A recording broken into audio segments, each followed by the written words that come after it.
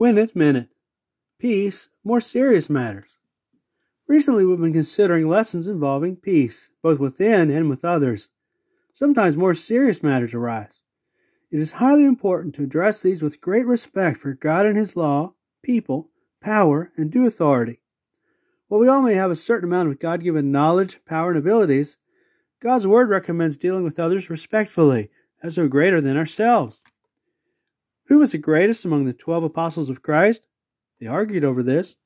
With a young child nearby, Christ stressed respect and humility, saying in Matthew 18:3-4, "Truly I say to you, unless you turn around and become as young children, you will by no means enter into the kingdom of the heavens. Therefore whoever will humble himself like this young child is the one who is the greatest in the kingdom of the heavens." Respect matters. More next time. Reference 2:410.